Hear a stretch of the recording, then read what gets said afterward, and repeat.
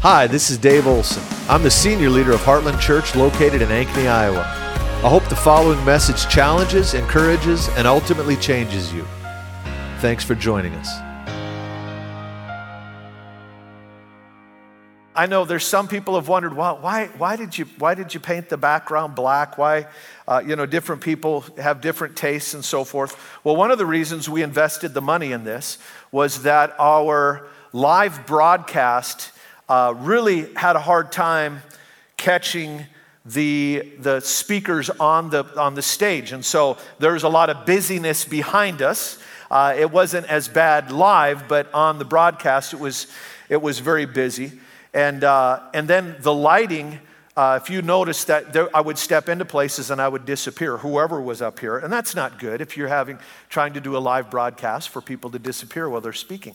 And so also the new lighting also captures the color very well on broadcast, because we really do feel like in the coming days, online church and frankly satellite locations where we just pipe in video is going to be what God's going to have us doing. I believe in the coming days that there's no more crisis on the horizon. I'm a good news preacher, but I'm telling you, I believe that there's going to be some challenging times ahead. And I believe that hard times for the world provide opportunities for the church. And we want to be prepared. We want to seize those opportunities.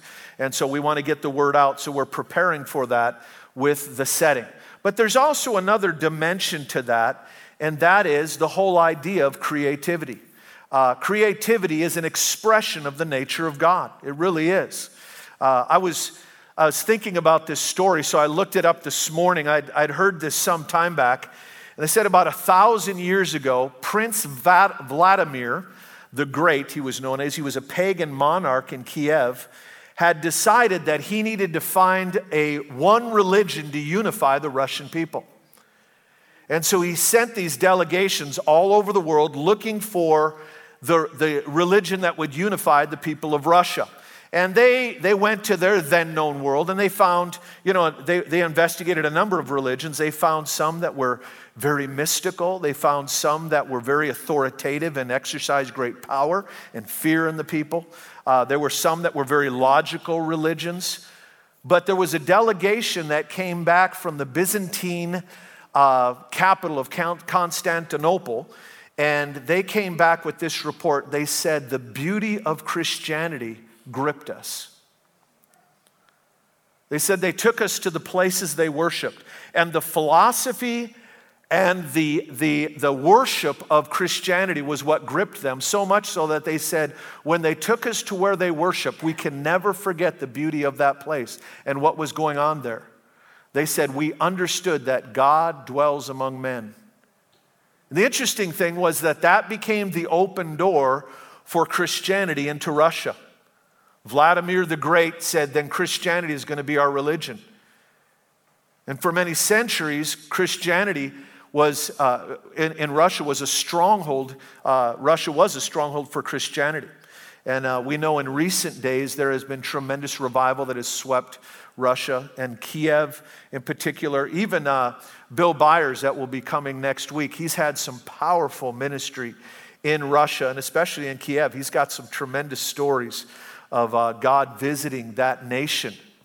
But I find it interesting that the open door, what attracted them was not the ethics, not apologetics, but the aesthetics of Christianity. The beauty of Christianity. Now, I don't know about you, but I don't often think from that perspective about the beauty of Christianity. I came to Jesus through another route. I came to Jesus through some great desperation from a broken life. But there is something about the beauty of Christianity that is alluring, and God is the great creator. As a matter of fact, the whole witness of Scripture starts with this little phrase: in the beginning, God created. One of the expressions of God's nature is God is creative. And one of the expressions of His nature in us is that we're to be creative. Every one of us in different ways, but every one of us have gifts, and those gifts are to be expressions, avenues through which the nature and character of God are communicated to mankind. And we need to understand that, because some of us allow our gifts to kind of be laid aside because they don't necessarily match the gifts that we usually think of when we think of Christianity. But God will often operate through creativity. Matter of fact, I want to say it was C.S. Lewis. He had this phrase. He said, "Truth and God is too vast to be summed up in mere words. That's why he gives us symbols." I think that's really interesting. That the truth of God is so vast it can't be reduced to mere words.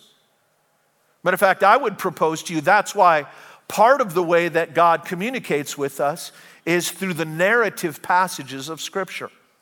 Through the Gospels, through Acts, through much of the Old Testament, their story form. And much of Jesus' teaching was not overt didactic teaching. Didactic is the idea of setting someone down and teaching them truth overtly, line upon line, precept on precept, principle on principle. Rather, Jesus would teach through story form, because often story will bypass the defenses of what we already believe and capture our heart.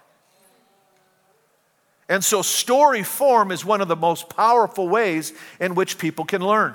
That's why, writing fiction that is rooted in reality is a powerful way to communicate truth.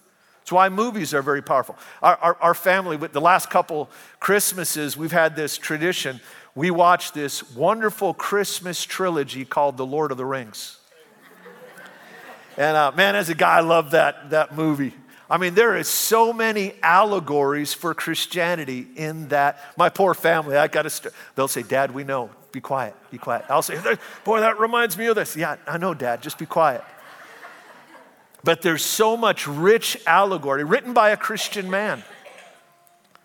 And he wrote that as not as accurate or not as evident an allegory as C.S. Lewis's books, many of his, the Chronicles of Narnia. Now, C.S. Lewis and the writer of The Lord of the Rings were pals. They would sit around and discuss theology and discuss their literary pursuits. But both of them were able to communicate great truth through story form. Now, there are streams of Christianity that will tell you that you shouldn't get your doctrine from the narrative passages. They'll tell you you shouldn't derive your doctrine from the Gospels or from the book of Acts. You need to derive your doctrine from the the didactic passages, the epistles, and that's the only safe place to really derive your doctrine. Often those individuals are cessationists. It's cessationist streams that will tell you that. The problem is they divorce themselves from some very insightful truth. And one of the ironic things is the didactic passages themselves tell you all Scripture is inspired and profitable for what? Doctrine, including the narrative passages. So the very ones that they tell you should isolate your doctrine to, tell you that you can also go to the others to learn doctrine. And so the experience of these men and women of God in written form provide us tremendous insight into the ways of God. If you've not noticed, I've been kind of hitting on this a number of times lately, but this whole thing has really gripped me as of late, how God wants us to know His ways. Not just His works. He doesn't want us just to stand and observe what He did in history, but He wants us to understand the why behind the what. God wants to bring us into His counsel. He wants us to understand His ways so that we can intercept Him. When we understand His ways, we can cooperate with His ways. If all we understand are His works, we just stand and watch Him work, but we can't participate. But when we understand His ways, we can step into them and we can partner with heaven. And one of the ways in which we do that is reading the narrative passages. The narrative passages reveal how God interacts with men and how men who moved the heart of God interacted with God. And we can find some valuable truths so that we can do the same. That we can be people who move the heart of God. And we can step in the way of God and be used by God. And so it's very, very important. But those narrative passages there's some creativity to those because there's a lot of allegory, there's a lot of symbolism. And again, I said this a number of weeks ago, that there's the overt primary interpretation of a passage. Like the narrative passages, the Gospels. The primary message of the Gospels is that was a historical event that happened. And we can build our life on that historical event. But underneath the historical event are principles that we can pull out of there. And underneath those principles are allegories that we can build those principles on. Now, we should never have an allegory that doesn't line up with the overt teaching of Scripture. Every time we pull out a symbolic, allegorical meaning out of a passage, it needs to be tied and anchored to other passages so that we make sure we're staying on track. But God hides himself in these ancient stories in allegorical, symbolic form, and it's beautiful to see. Matter of fact, the early church fathers, some of them were very, very big on the typology of Scripture. And so we look at some of these Old Testament passages and we miss much of what God is wanting to tell us if we don't understand that God speaks through narrative and allegories. God is very creative. And God wants to work through us. You can put it this way, creation is God's art, and art is our creation. But art comes in many different forms. There's different ways in which God wants to express himself through you.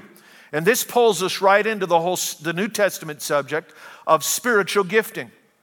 I find it fascinating that the Apostle Paul was the one who received the revelation of the body of Christ and spiritual gifts. Peter mentioned spiritual gifts one time. But after that, there are no other New Testament authors that speak of spiritual giftings the way that Paul does. Paul began to observe the body of Christ, and he recognized that there were certain people with certain spiritual abilities. And by the Spirit of God, the Lord began to show him that there are categories of giftings. It's not just that they're random gifts, but there's categories of giftings that tend to show up again and again and again.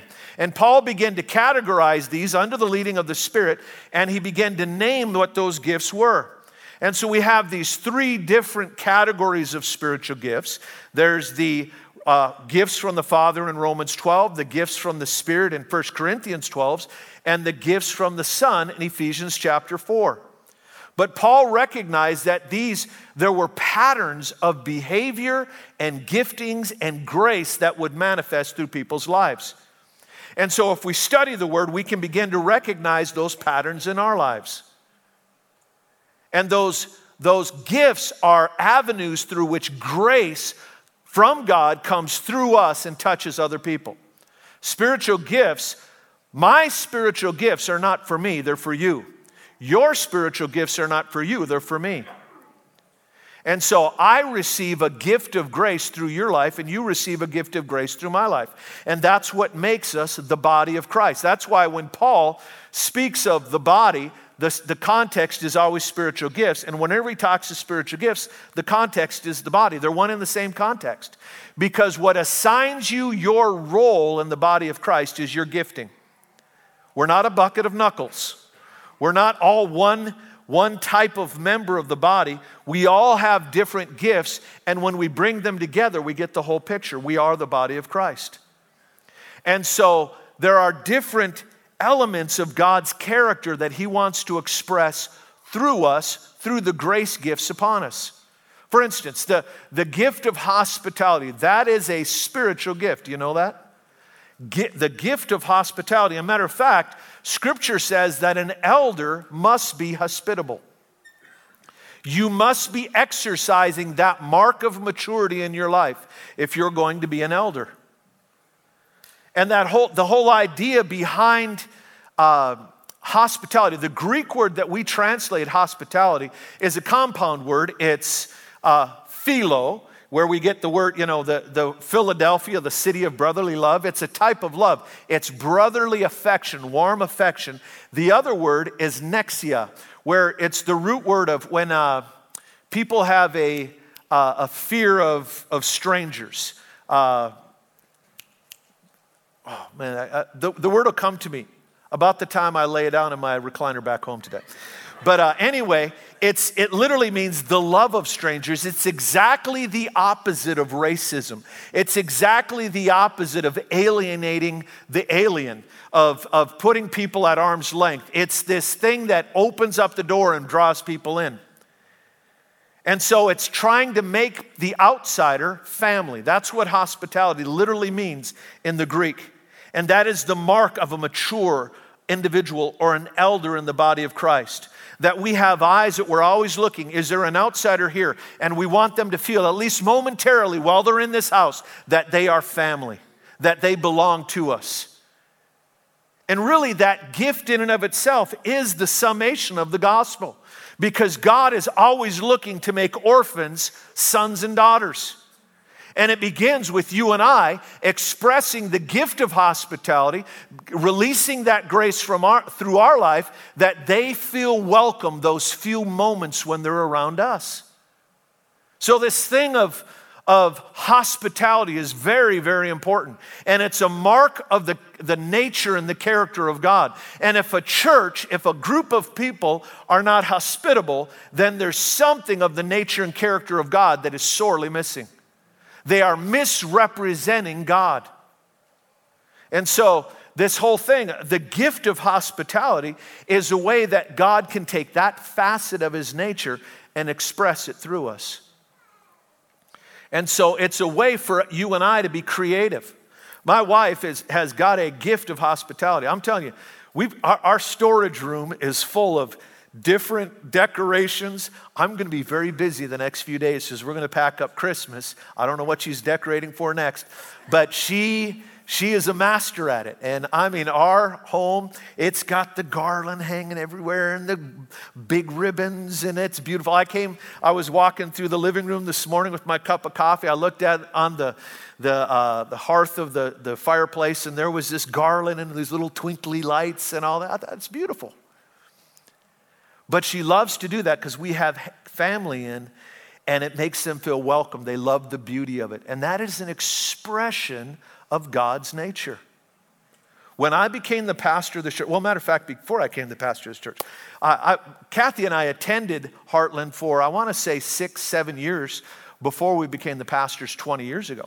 And so we were working with Teen Challenge, and we were a part of another church in the region and helping out there. And Pastor Calloway, my predecessor, had reached out and asked if we'd come and help.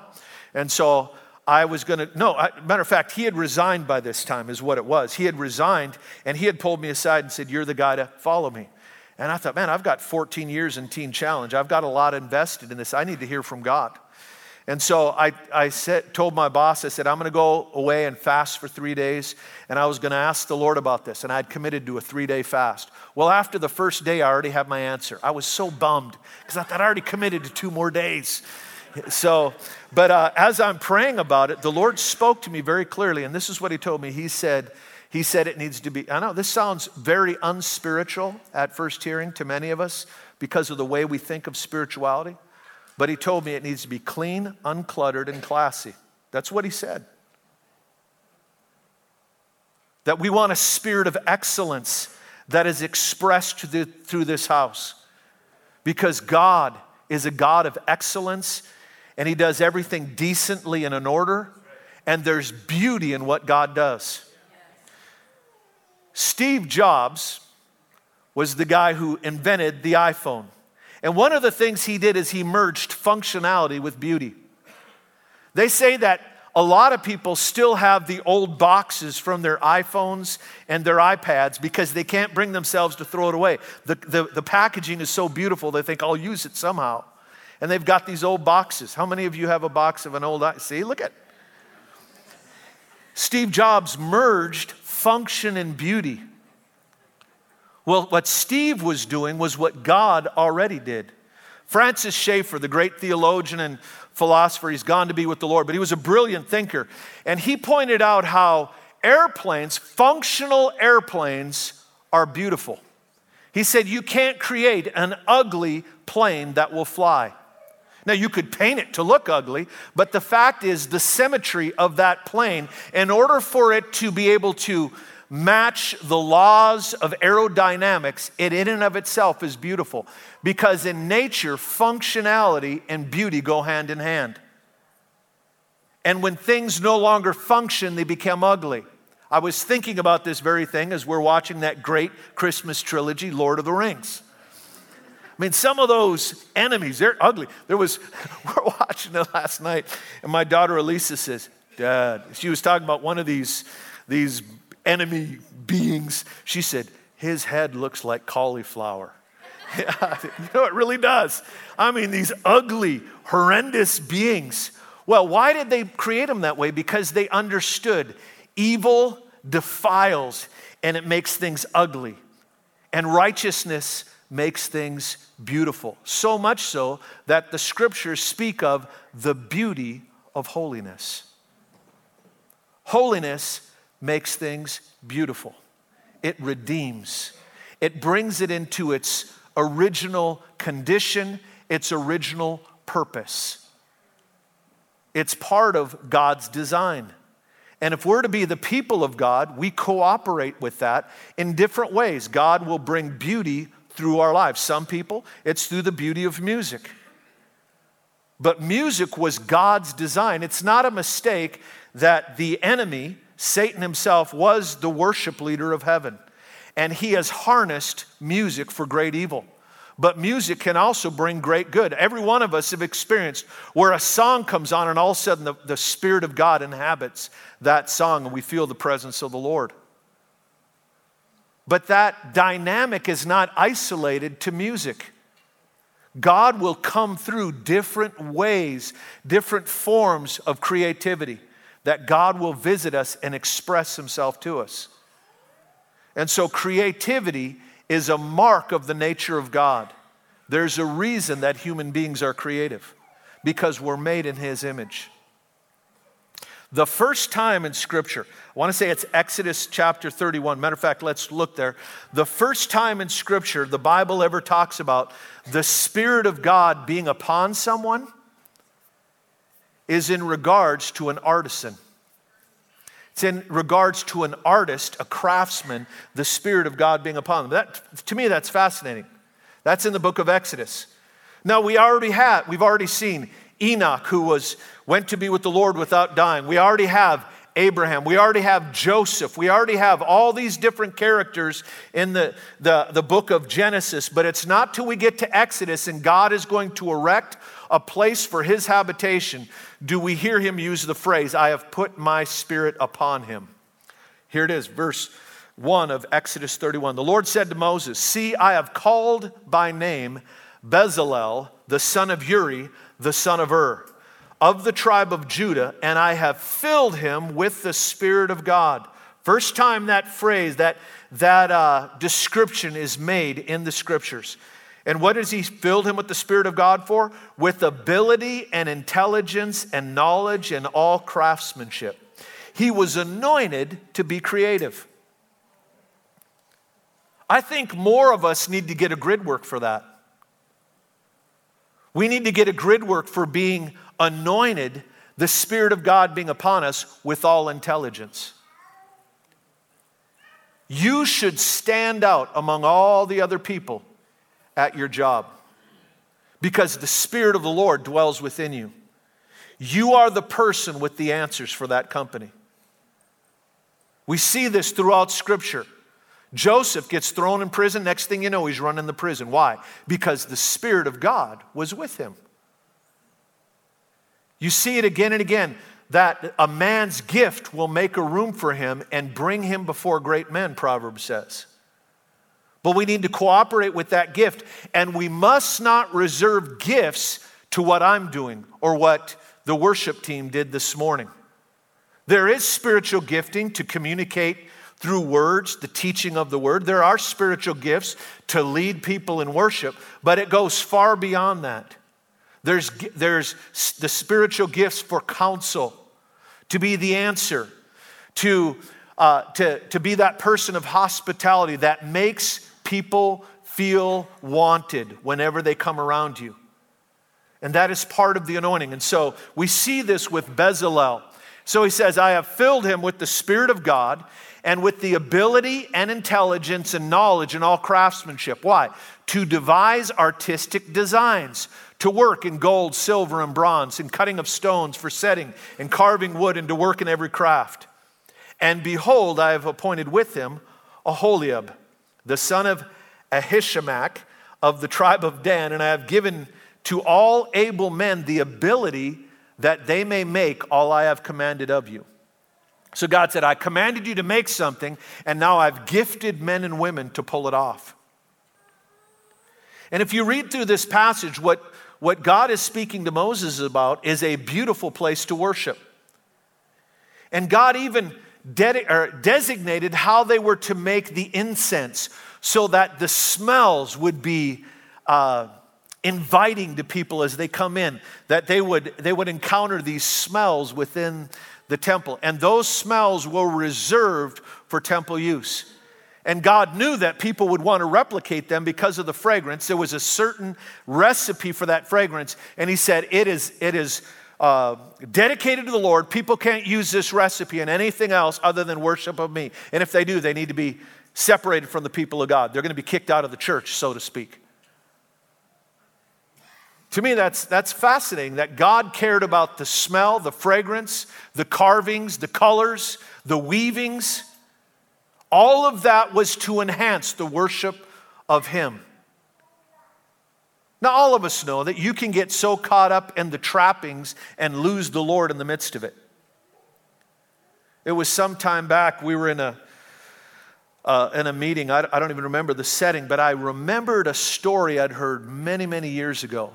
And it was of a Russian prince, not the same one that I spoke of earlier, but it was of a Russian prince that was born, and the royal couple had longed for an heir and had tried to get pregnant. Finally, she conceived a child, and this little baby was born. And so they were going to have a big celebration because this would be the heir to the throne, this newborn baby. And so they invited a lot of the aristocracy to come to the capital, to the palace, and they were going to celebrate the life of this child. And it was very cold. Of course, it was Russia. It was that time of year. And so they were all putting their big fur coats in this one room, and they were just celebrating. And finally, someone said, well, where is the baby? Can we find it? And lo and behold, the baby had been buried underneath the furs and was killed. And in all the celebration, the baby was lost underneath the celebration. It's a vivid reminder that can happen in churches.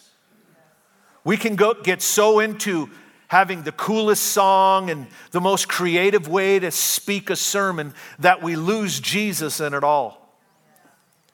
And we've always got to be careful of that Jesus has to be the center. But the fact is that Jesus wants to be worshiped in every way possible. I appreciate John coming up here, and at times he will paint or draw while we worship, and that is a form of worship. And he's capturing the heart of God in a picture. I've known of people to get healed looking at pictures. God will come through the avenue of our creativity. And we've got to be careful that we don't lose the Christ child underneath the trappings of our celebration. But the fact remains that in Scripture, God dictated to Moses he wanted to be worshiped in beauty that would enhance his worship. And we want to be a church that cultivates people expressing who God is through the grace on their life. Whether it's an ability to sing, an ability to draw. Brad Strickland built some stuff for us. I think some of these trees. He's using his gifts to build things. And all of that is worship. We've got to come against the lie that says there's the sacred and then there's the secular. As if we divide life into two forms. Well, we do our sacred thing on Sunday, and we might even come on Wednesday night and do a little sacred stuff. But the rest of the week is dedicated to the secular, make a check, so we can spend a check, so we can make a check, so we can spend a check, and then we die. All of life is sacred. All of life is His. Faith, this morning when you got up here and how you transitioned, it was exactly what I was feeling. I felt like Jesus wanted to claim His dominion afresh this morning over our lives. When we sing that song, yours is the kingdom, it's not talking about some far off place known as the kingdom of God. When the scriptures talk about kingdom, the Greek word is basileia, and it literally means His right to rule. It's not a place. It's not a realm. It's His rule. It's His legal right to exert His authority. And when we cry that out, we're declaring His right to rule over our life. It's an expression of our surrender to Him. Yours is the kingdom. And He wants to lay claim to every facet of our life. There are areas of creativity that some of you have yet to surrender to Jesus, not out of unwillingness, but out of a lack of value for what God has placed within you. There are ways that God can flow through you, through your creativity and your abilities that you need to recognize. I don't know why, but Heartland has attracted a lot of chiropractors as of late. The last few years, we got a lot of chiropractors. I'm telling you, the grace of God and healing can flow through the hands of a chiropractor and the hands of a masseuse.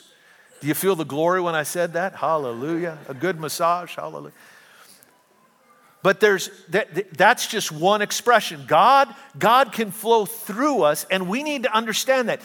If your gifting, your ability is not public speaking or public singing, that doesn't leave you outside the camp as a spectator, a mere pew potato. Get it? Tater, spectator, pew potato. Anyway, it doesn't, dad jokes from the pulpit. It doesn't leave you on the outside merely watching what's going on. Every one of us have gifts in our life that God put within us, and He wants to express Himself through us. And He wants to give you creative ideas to do things in new ways and express Him in fresh perspectives that people haven't seen before. And it's part of the nature of God to be creative. And He has put that within us. You know, children are very, very creative from birth. There are ways that they measure creativity in a child as opposed to, more of the logic versus the more intuitive creativity. And they find that little children are very creative, but they begin to lose that as they begin to move up through the ranks of our educational system. I personally don't believe that's because they were intended to lose that and that there's some more creative people out there and some are less creative. I believe that our educational system has a tendency to kind of work that out of people. And there's some stubborn people, some free thinkers that tend to hold to their creativity in spite of it. Refer to Faith here again this morning. I've always been so intrigued by her and her sisters. Her mom and dad raised them in such a unique way. And they're all very creative. They really are. And expresses itself through their hospitality as well as the way that they operate in music and a lot of other ways. I believe one of the reasons they were able to retain that is because of the way they were educated. And we want to maintain that in our children. Those of you that are homeschoolers, make sure that you continue to cultivate the creativity in your children because that is an expression of the nature of God. And it doesn't matter if they have artistic ability in the narrow sense in which we usually think. That's God will reveal Himself through their creativity in other ways. They may be the creative person that finds new ways to do computing or new ways to build bridges or whatever. But we want to pull on heaven and allow His grace to flow through our lives. I'm telling you, this stuff is important. Because what happens when we don't have a vision for this, then we don't bring the kingdom to the decision-making table. We're limited to our own understanding and our own intellect. and we keep our Christian stuff for church. We expect God to show up in worship through spiritual gifts in worship time, but we don't expect Him to show up through spiritual gifts in the boardroom, where we have a word of knowledge or a word of wisdom that we can become the answer to the problem, and God can push us to the forefront so that we can serve well. And so I'm telling you, creativity is an expression of the nature of God. In the beginning, God created. And what He created were other creators. That is part of our nature. And if we ignore that, if we stifle that, we literally stifle part of the character and the nature of God. The church should be the one with the answers. And we should be the one that are writing the best stories, writing the best songs. And let me just say it, not every story has to be overtly Christian to come from God, any more than every song has to be overtly about Jesus to communicate truth. Because an allegory comes in and gets around your defenses by speaking about truth in an emotional way that can grip your heart. And you find, we've all experienced the negative side, the evil side of that. Maybe you're more holy than me, but there have been times where I've watched a movie and I find myself rooting for something that I would never condone. And I catch myself think, I need to turn the channel. I just endorsed that behavior, especially being a guy, kill him, you know, it's like, I'd kill that guy. Whoa, that's not, that's not the Spirit of God. Because I was taken in by a story. The power of story, the power of creativity, the power of symbols, and the power of typology and narratives, and all of that is a way that God wants to come in and speak to His people. And so we want to be a people of excellence. We want to be a people of creativity. We want to pave the way for this next generation to be more creative. And so you may think, well, the stage, I don't know if I like it black. Well, it's a way to make the way for more creativity. Amen? And it's going to give us a better picture when we do our live broadcasts, our live stream. Let me just throw a couple of other thoughts out to you before we close here this morning. It's interesting that in the beginning, when God created the heavens and the earth, we've talked about this before. God created them simultaneously because they were never intended to function separately. We are created to be spiritual beings. Most of us understand God created the heavens and the earth. And we say, well, yeah, God created the earth for man, but what were the heavens for? Himself? No, Solomon said, even the heavens, the highest heavens, cannot contain them. God was already in existence when He created the heavens. I've heard people preach this, and I think I have too. I've had to repent. That the spiritual realm, the heavens are more real than the earth because they're eternal and the earth is temporary. But that's not true, because the heavens had a beginning. Now, what was God's existence before? I don't understand it. That's beyond my pay grade, okay? I don't know what God was doing, what He was occupying before that. But I can tell you this, that in the beginning, God created the heavens and the earth. He created them simultaneously, and He created them both for you and I. That we are to be beings that are engaging both the physical realm and the spiritual realm all the time. So God created a habitation for man. But then when God turns around and anoints man for creativity, it's so that man can create a habitation for the Lord. And in a very real sense, creativity is the avenue through which God inhabits us.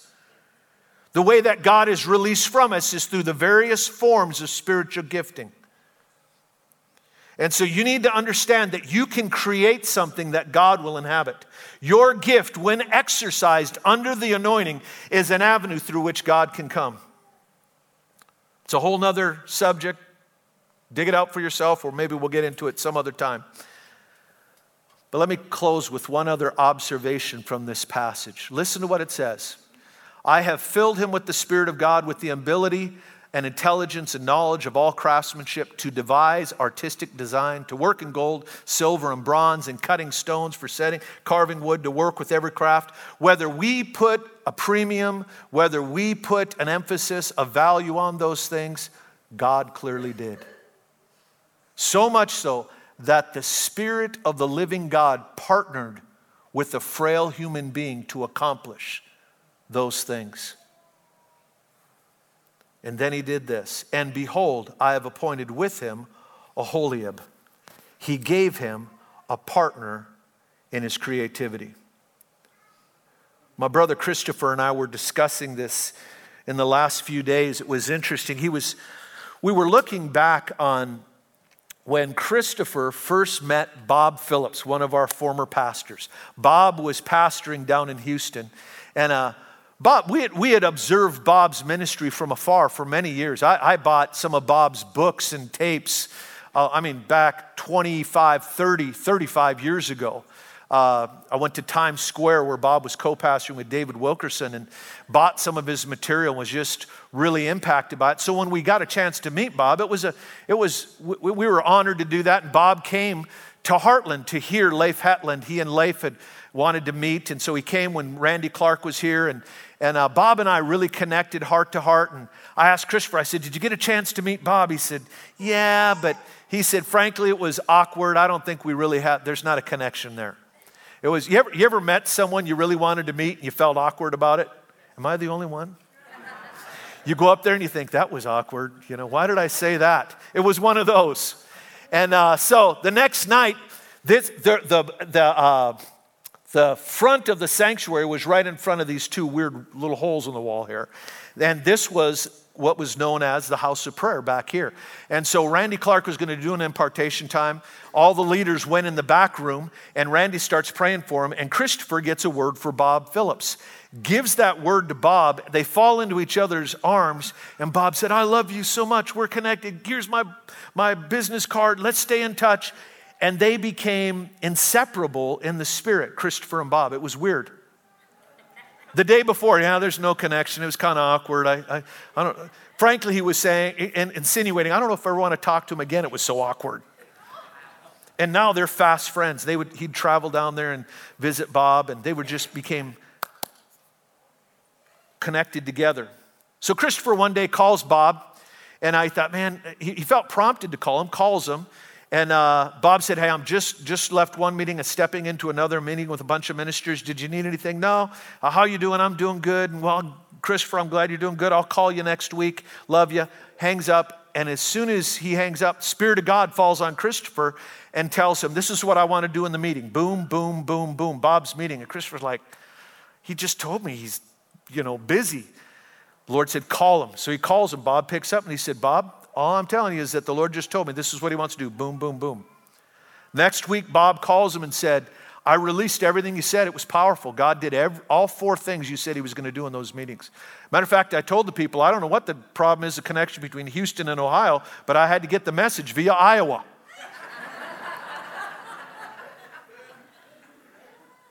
And the other thing Christopher told Bob was that there's a connection between you and Leif Hetland. And there's still that connection with Christopher and Leif. Christopher was, when we were in Colombia this last time, I'm going somewhere with this, okay? Follow me. I'm going to share with you, seriously, a very valuable principle. We were in Colombia, and I'm down the hall in my hotel room, and I hear Christopher. I know his sound. I could tell he was getting touched by the Lord. Problem was, so did everybody else in the hotel. It's a Sunday afternoon. He's got his noise-canceling headphones on. I hear this, oh, Jesus, oh.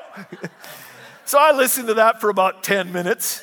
So I figured, I want in on it, If he's going to wake everybody up, I can't sleep. I might as well go get on. And I pounded on the door. He didn't open the door. He had his noise-canceling headphones on.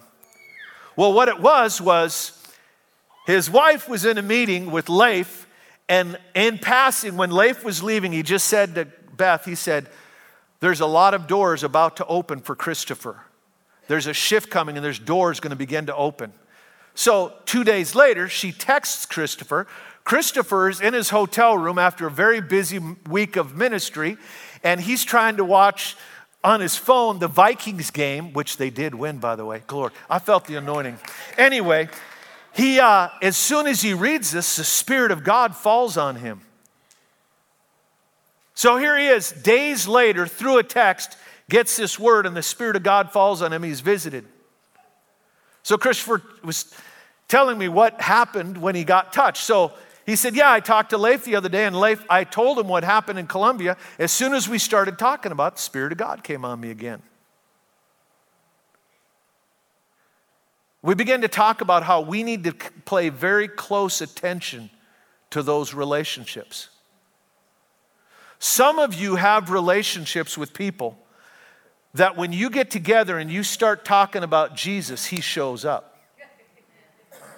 There's an added dimension of his presence that marks those meetings between you and those people. And it's consistent. It may not be every time, but you recognize what? When I talk to them, when we get together, there's something of the Lord. Man, I get a phone call from them or I get a text. I would propose to you that that's what this passage is talking about. That Bezalel had the Spirit of God come on him, but God said, I also put my hand on another guy to partner with him. And there are times where God will give you partnerships in your creativity and whatever you're called to. And we need to pay very close attention to those relationships because those relationships are highly significant. When I had just gotten saved, I was barely saved, barely out of Teen Challenge. I was a 19-year-old kid. And I went to this little Bible school with 14 students, little school just south of St. Louis, Missouri. And I needed to work to get my way through school. So I was working in their daycare and in their kitchen at this church. And the lady I worked for, she ran the kitchen. She began to disciple me, and she would give me these David Wilkerson newsletters. She'd say, you sit down, I'll wash the dishes. You need to read this, boy. And that lady became my spiritual mother.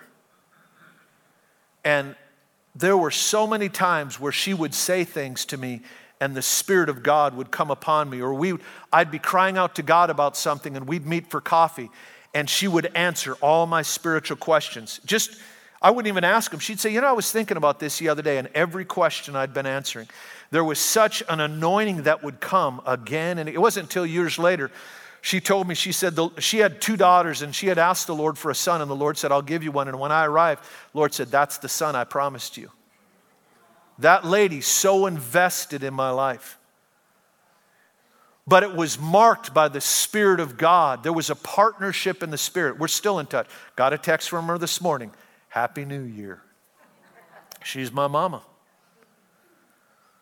And there are relationships that some of you have. When you guys begin to talk, it's very close. It's like when Mary went to see Elizabeth. You remember Elizabeth was pregnant, and I want to say it was the 6th month of Elizabeth's pregnancy. Mary has a visitation from an angel. So what does she do? She goes, looks up someone else that had a visitation. Someone else that's carrying a supernatural thing. And when she walked in, her baby jumped. There's people in your life that when you begin to talk about your baby or they talk about theirs, yours jumps. Because there's something connected. And what she was carrying would prepare the way for what Mary was carrying. There's these partnerships that God will bring in your life that will enhance the gifting on your life. And you need to be aware of it. You need to have an awareness because it will take you farther down the road. You will never have all you need just between you and Jesus. There are going to be significant relationships that God will put in your life. And it'll be marked by the Spirit of God. That when you discuss things, when you meet, there's a life that's imparted, there's revelation that's imparted, there's understanding that's imparted. When Christopher and I were talking about this, I thought of this one leader that it doesn't attend here, that in the region. And when we get on the phone, it's like, I told him, I said, I'll get insight I don't usually have. I get off the phone and I write down what I said because it's like, man, I never thought of that. I need to remember that. And I took note of that because there's something about that relationship that is very important. There's a synergy that begins to happen.